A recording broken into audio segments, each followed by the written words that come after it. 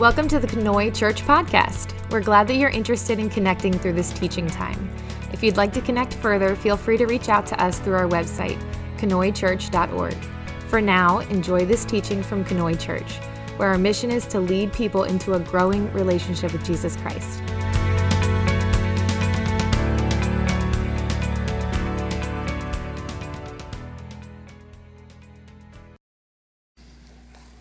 If you guys looked at your bulletin, today we are talking about a really specific question. Can a woman be a pastor? Last week, I referenced this topic sort of casually, and then as I thought back over last week, I was like, you know what? This is a perfect time to actually engage that question, this sort of theme that we're doing this summer. And I realized we've talked about that at least one time since I've been here, but it was actually before the pandemic. We haven't talked about it since then, so it's been a while. And so there might be a number of folks here now that haven't, been around when we talked about this. So it's a good time to talk about it. Another reason is that it's timely because of the news. You might have heard that the Southern Baptist Convention just had a kind of a big to-do about this. They had their denominational gathering about 2 weeks ago, and this topic was a big part of their denominational gathering because there's a large Southern Baptist church called Saddleback, and the pastor that was at Saddleback, his name is Rick Warren, and he wrote the book, The Purpose-Driven Life, which is a pretty popular book that you may have heard of. And back in 2021, Rick Warren ordained 3 women as pastors in his church, and when the Southern Baptist Convention sort of heard about that, they got pretty upset, and back in February, they dismissed Saddleback and 4 other churches from the Southern Baptist Convention for having women as pastors in their churches. Saddleback is the second largest Southern Baptist church in the United States. They have about 30,000 people a week there. So when they dismiss, that church, they're dismissing 30,000 people from the denomination as well. It's a pretty big move. So 2 weeks ago, they had their denominational gathering. Rick Warren and one of the other pastors from the churches that got dismissed came to the convention to ask them to reconsider their decision. And the Southern Baptist Convention voted 9-1 to seal their expulsion. So, they're gone. That's the Southern Baptist Convention, though. And so, some of you will know, hopefully the majority of you will know, we are not part of the Southern Baptist Convention. Conoy is not a Baptist church.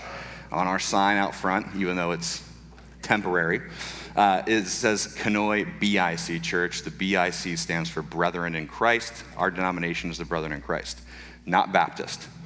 What does the Brethren in Christ think about women as pastors or women in leadership?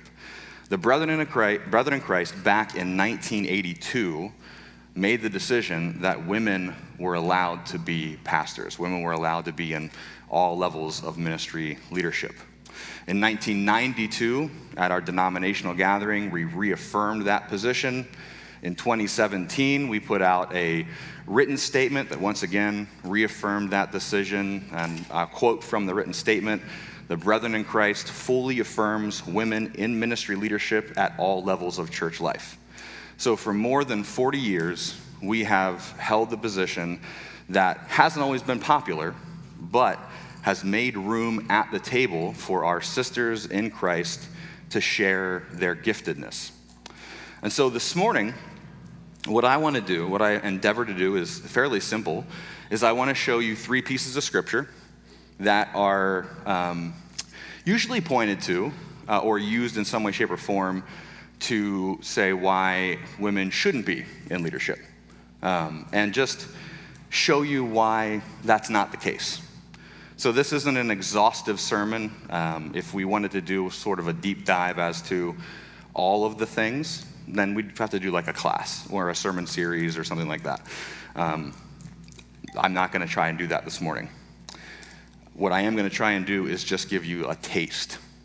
And the way that this sort of fits in our series is this. The thing that I want to tackle is the topic, but also this idea. I'm sure you've heard it said, just look at a plain reading of the text. Anybody ever heard somebody say, just look at a plain reading of the text? Come on, a plain reading of the text will tell you all you need to know. Just look at the plain English reading of the text. I've heard so many people say that. I've heard so many people say that in a sermon. And the problem with that is, Jesus didn't speak English. Did you guys know that? Okay. How many of you brought an English Bible with you? Come on, let's be honest. All right? Did you know that the Bibles in the chairs in front of you are English? Okay, now, here's the honest truth. That English Bible has been translated from another language, okay? And anytime we translate from another language, we've interpreted, okay? And that's a hard thing for people to understand. And more than it's hard for people to understand, it's hard for them to admit. As soon as we've translated, we've interpreted. We've decided that a certain word means a certain thing. And we've chosen to represent this Greek word with this English word rather than this English word. Or this Hebrew word with this English word rather than this English word. Are you with me? That's called interpretation, okay? When you make a choice between two different English words, you're making a choice of interpretation. And so, for example, there are folks out there that would say the King James Version is the only version. The King James Version is the right version. You can't use any version but the King James, right? Now, what people don't often realize is King James was a real person, okay? That's not just the name of a translation of a Bible. King James was a real person who really commissioned people to take the Bible of the day and make a translation of it. And he wanted it translated because he wanted it translated in a new way. He wanted it translated so that it would emphasize authority, monarchy, it would emphasize dominion and succession. Why those things? Because he was king. And if you could emphasize those things in the translation, it made it that much easier for the king to stay the king. It made it that much easier for the king to say, don't you see how Scripture supports the king? Don't you see how Scripture supports the monarchy? Don't you see how Scripture supports succession? And then my kids should be the next king? He commissioned that translation to be translated in a certain way, okay? Now, that's not me trying to say, get rid of your King James Bible. I'm just telling you, choices were made for that to be translated in a certain way. So just because something is really old, the King James Version is a very old translation, doesn't mean that it's better. Or just because something's very new doesn't mean it's better. The ESV, the English Standard Version, that is a very new translation. That was done in 2001. The main folks who did that were John Piper and Wayne Grudem. And you may not know Wayne Grudem's name, but you probably know John Piper's name. He's fairly well known in the church world. And that was touted as like the best translation out there, the most true translation out there. But one of the things you have to know is that their background is anti-women in ministry. And so the choices that they made about translating Scripture were choices to make it easier to deny equality for women and deny women a seat at the table in leadership positions. So they made very specific choices in their translation of words and passages that made it seem like women should come under authority. So when you pick up a translation or you go buy a new Bible, you should know these things. Know what the translation is and know what the background of the translation is. I mean, there's also other things too, like your Bible that you have might have a theme, you know? Like my Bible is absent a theme, but there are lots of Bibles out there that have themes. I used to have a student Bible, which meant that the Bible was geared towards students. Or maybe there's a Bible out there that's geared toward men. And so there's certain things that are very emphasized toward men, or it's very emphasized towards women, or it could be emphasized towards America or something like that, right? There's themes to certain Bibles. And so know that, because then there's certain things that are emphasized. They're going to stick out in a different way to you. So be aware of that. Bibles are produced by publishing companies. And so you can usually look at the binder of your Bible, find a publishing company. This one's Zondervan. I mean, every publishing company has a reason that they do certain things. So just being aware of those things. So when somebody says, just look at the plain English reading, it's not that simple. It's just not. Does that mean you can't go home and just read your English Bible? No, that's not what I'm saying. And that's not what you should walk away with today. Here is what I am saying.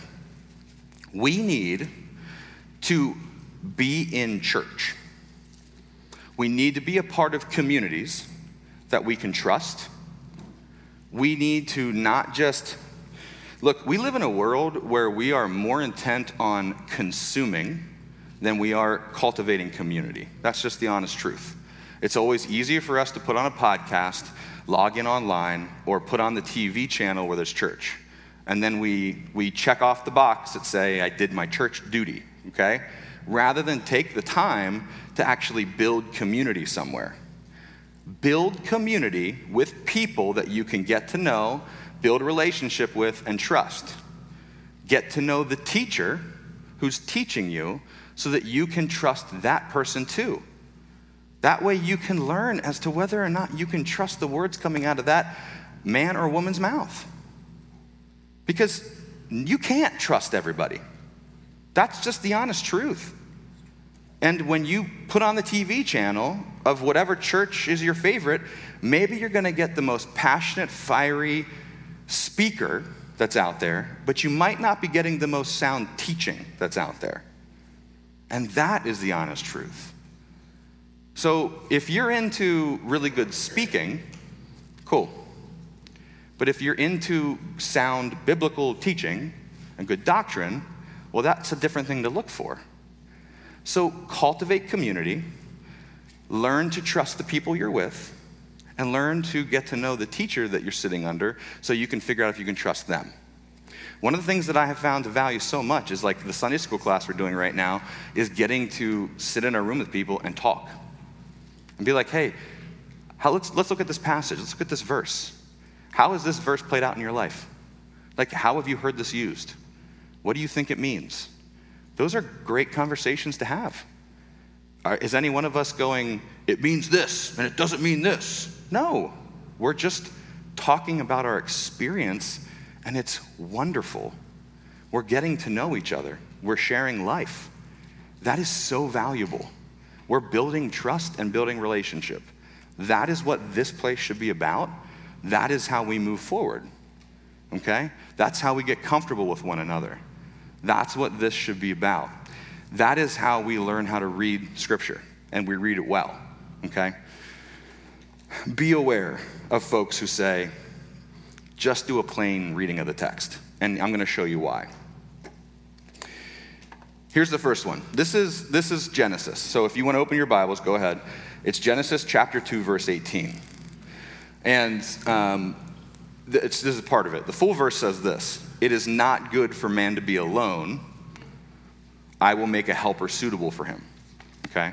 I wrote the second sentence. And I put the full verse up on the screen. So in all of these things, in case you hate my handwriting, it's on the screen as well. But here's the thing. So we have this story, right, where God is making the world and he's created mankind. And he has created man. And he says, man, I've created all this stuff, plants, animals, man, and all the animals have each other, but man doesn't have anything that's like man. There's none of the animals that quite seem compatible with man. So, it's just not good for man to be alone. I'll make a helper suitable for him. Well, this is one of those pieces of scripture that it gets used all the time for people to go, look, see, it's right here at the very beginning, at the outset of creation. I will make a helper suitable for man. So this is the word, right? This is the one that we use. And so in our society, in our society for the last 75 years, what is a helper? It's like a personal assistant. It's like the one that vacuums for us and washes the dishes for us, right? Like, come on. Adam needs somebody to vacuum the Garden of Eden and wash the dishes, right? None of the animals will do it. There's only a couple monkeys with opposable thumbs, and they didn't want the job. So God was like, I'll make Eve, okay? Right? That's essentially the way we present it, right? Nobody wanted the job, and so I'll make a helper suitable for Adam. And so what we do is we present this whole thing. We're like, God's the ultimate authority, then there's man, and then woman is under that, okay? That's sort of the way it's presented so much of the time. And we use the creation story and this idea of helper in order to do that. And we say, look, it's plain. Plain English tells you, helper. This word helper is this word.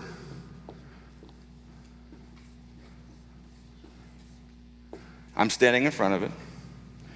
It's the word azer. Can you say azer? Azer. All right. This word is used 21 times in the very beginning of the Bible. It's a Hebrew word. 2 times we translate it as helper, okay? Or, as helper or woman, right? It's woman or helper. But then 4 times, is it 4 times? Let me make sure let me get my numbers right so I don't say the wrong thing here, because I don't want to tell you the wrong thing. 3, see? I told you the wrong thing. 3 times the word is used for military support.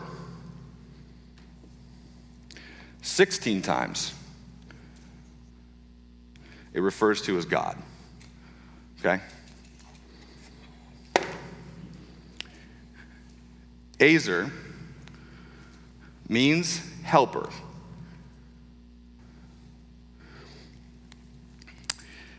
Two times it is used to refer to a woman. 3 times it is used to refer to military support when the nation of Israel needs military help, and they call on their neighbors as azer, military help. 16 times it is referred to as when God helps the nation of Israel. Okay? Now, when we do a plain English reading, we make it so that woman is under man. She's a helper. She's washing the dishes and she's vacuuming the Garden of Eden. But tell me, when we're calling on military support, it's not under. Israel's not looking for the military support to be under them. They're not lower than. They are helping Israel. When God is helping Israel, we certainly are not thinking of God as lower than Israel. No way. This is kept this way simply for one reason: to make sure that we can use this as an argument to keep women in their proper place. There is no reason for us to ever think that azer means something that keeps women lower than men. This is used in every way as something that refers to something that is at least equal, if not greater than. Here's the other thing that's kind of neat when you think about it. If you think about the creation story, God creates.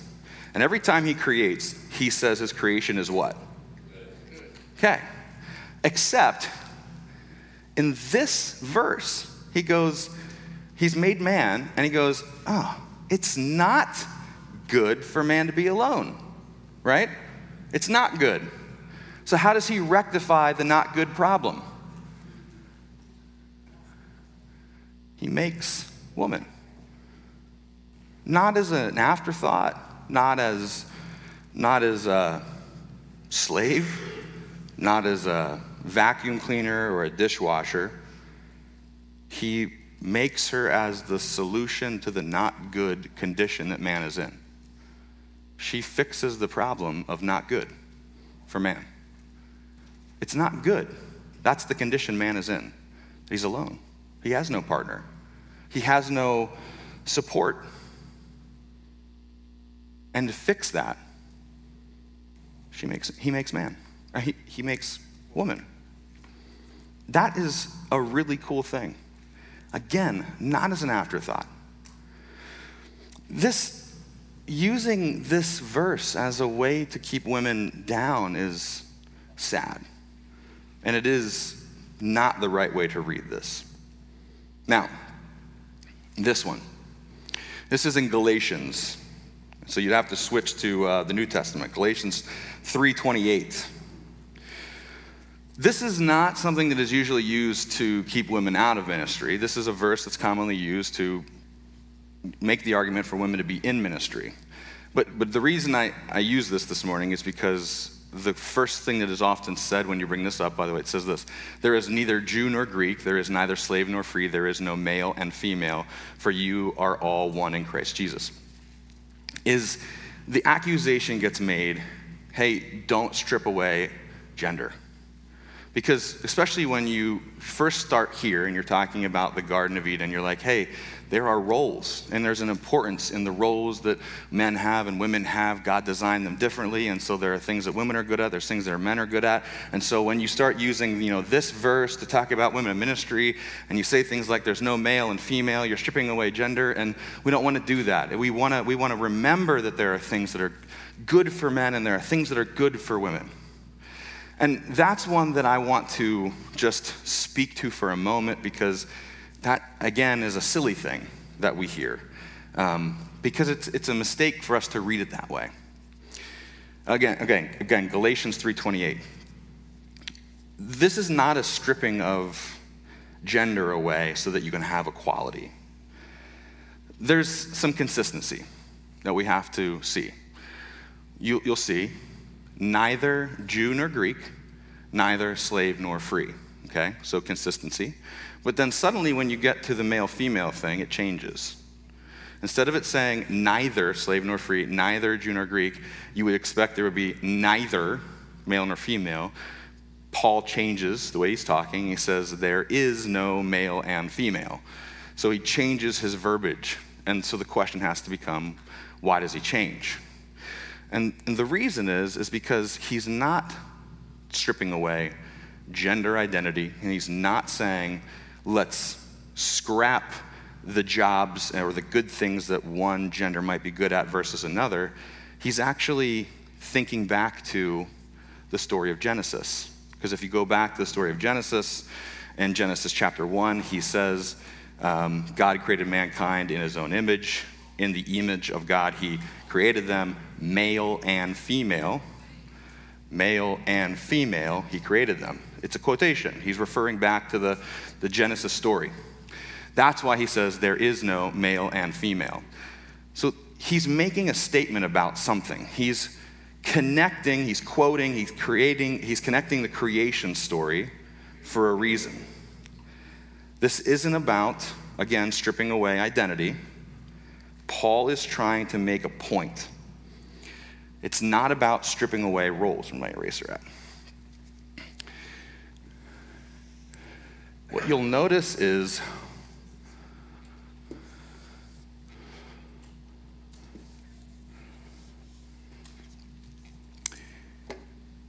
in Paul's letters throughout the New Testament, Paul addresses various groups of people.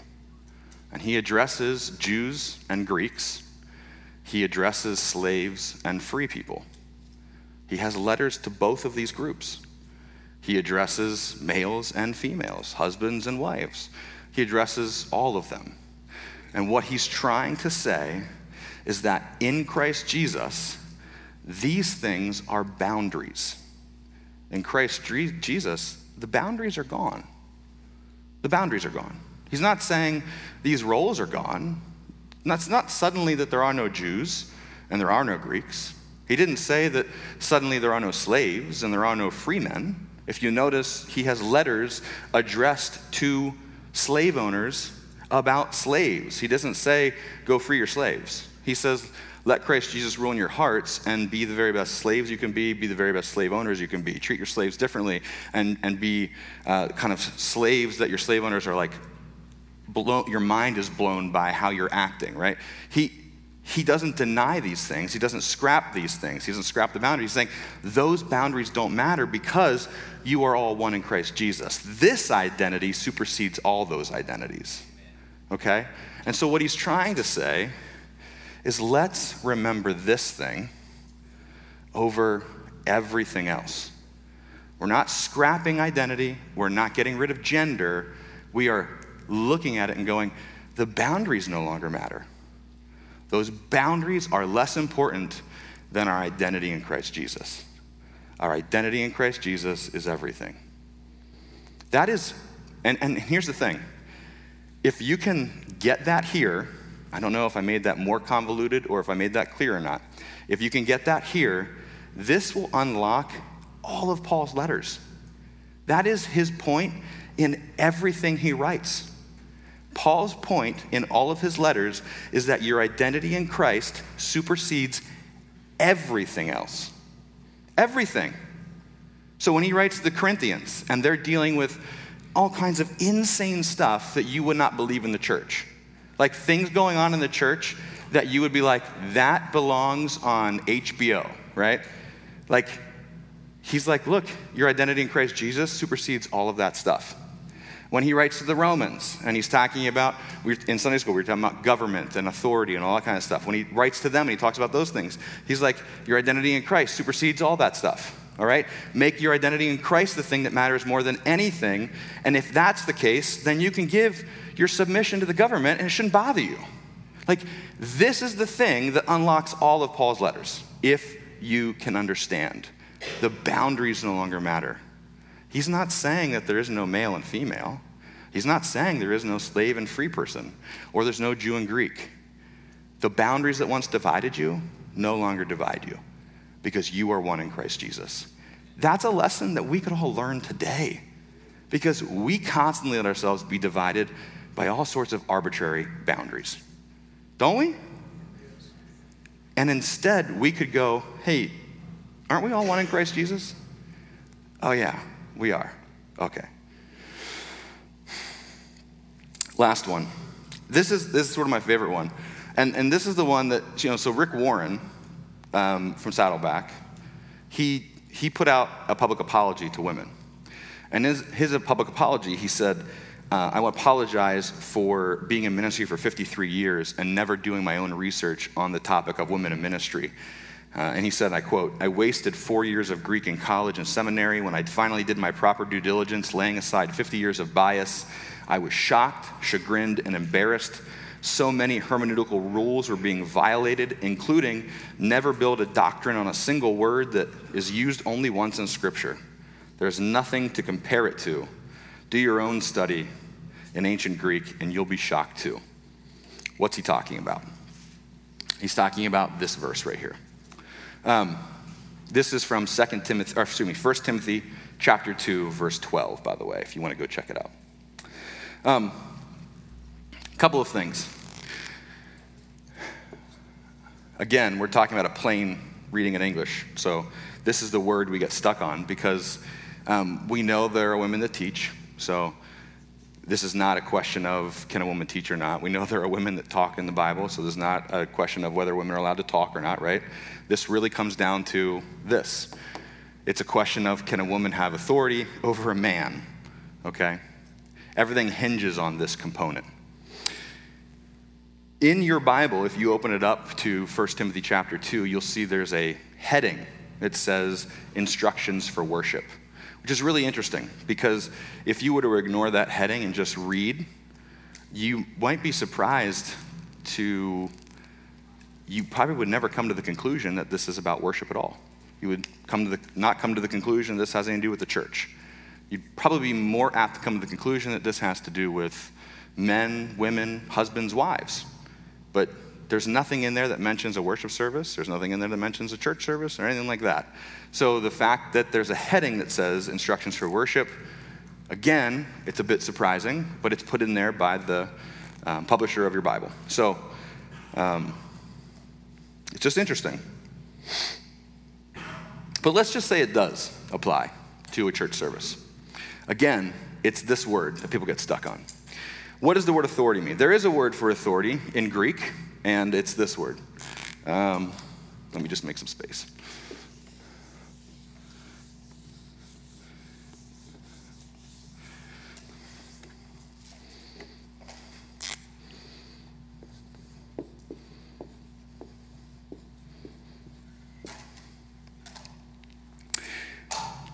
And it's exactly what you would probably think the word authority means.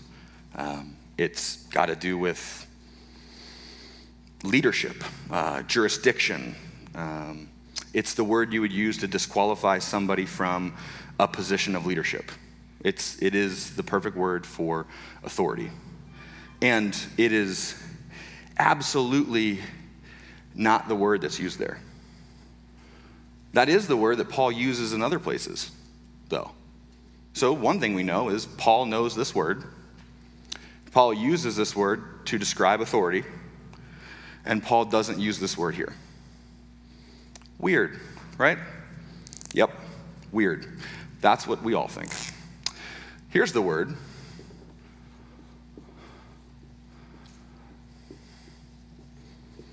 That Paul uses there, authenteo. It's a very different word. Authenteo is a word that means to dominate and to become a complete master. It means to usurp authority, to kill with your bare hands. It's a word that is used only one place in the entire Bible, right here. It doesn't show up anywhere else, one time. So Paul knows the word for authority. He uses the word for authority other places in the Bible, but Paul uses authenteo here. I do not permit a woman to teach or assume authenteo over a man. She must remain quiet. And authenteo is used only one time in the Bible, right there. And when we look to other historical writings outside of the Bible to help us compare and contrast as to what this word means, we know that this word means things like usurping authority, killing with your bare hands. What we see consistently is that anytime this word is used in ancient writings, somebody is hurt or killed. Physically maimed, hurt, or killed. If you and I were having a conversation or writing letters back and forth in ancient Greek, and we were talking about Cain and Abel, and I was trying to describe to you what Cain did to Abel, this is the word that we would use, okay? Not this word, right?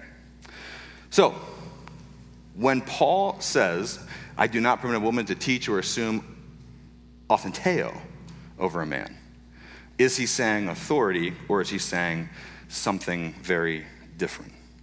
That's what it comes down to, and that's why when somebody says, well, just do a plain reading, a plain English reading, that's where this becomes much harder, and that's why we have to be involved in communities we can trust, with people we can trust, with teachers we can trust, because it's not so simple as to say, let's just do a plain reading of Scripture, because it is quite easy for a translation to put a word in that is very specifically being used to make this look like it says something when it says something very, very different. Here's what I do know. What I do know is I have 2 daughters. And do I hope that they will grow up to be Jesus followers? Yeah, I really do.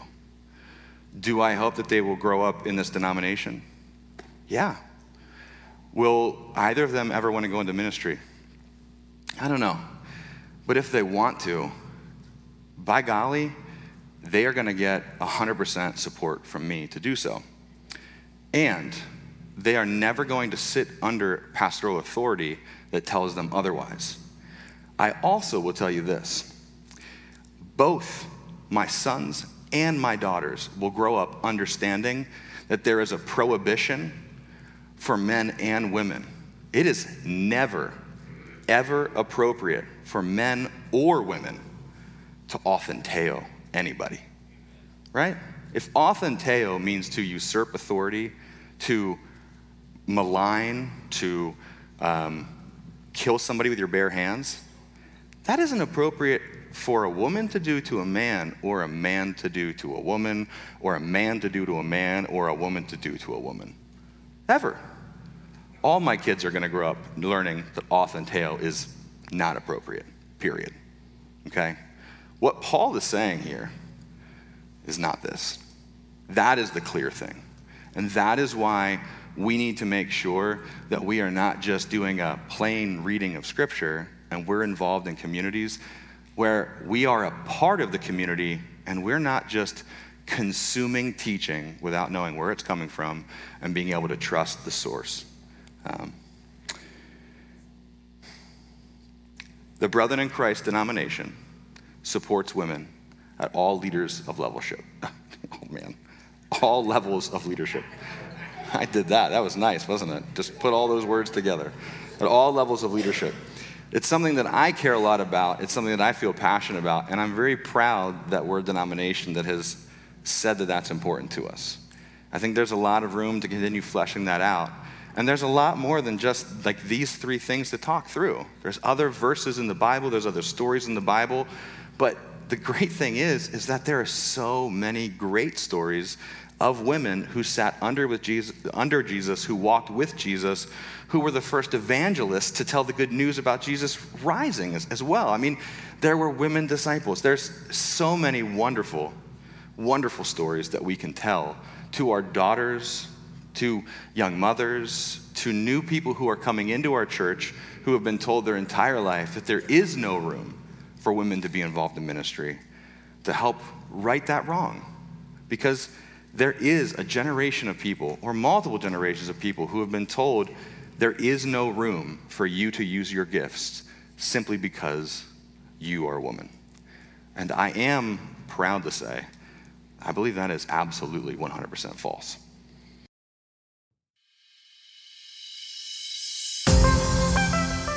Hi, this is Pastor Nick. Thanks for listening. I hope something that you heard today was very helpful. If you want to connect with us further, feel free to check us out on Facebook, Instagram, or our website, KenoyChurch.org. Sure, I'm glad we're in this together.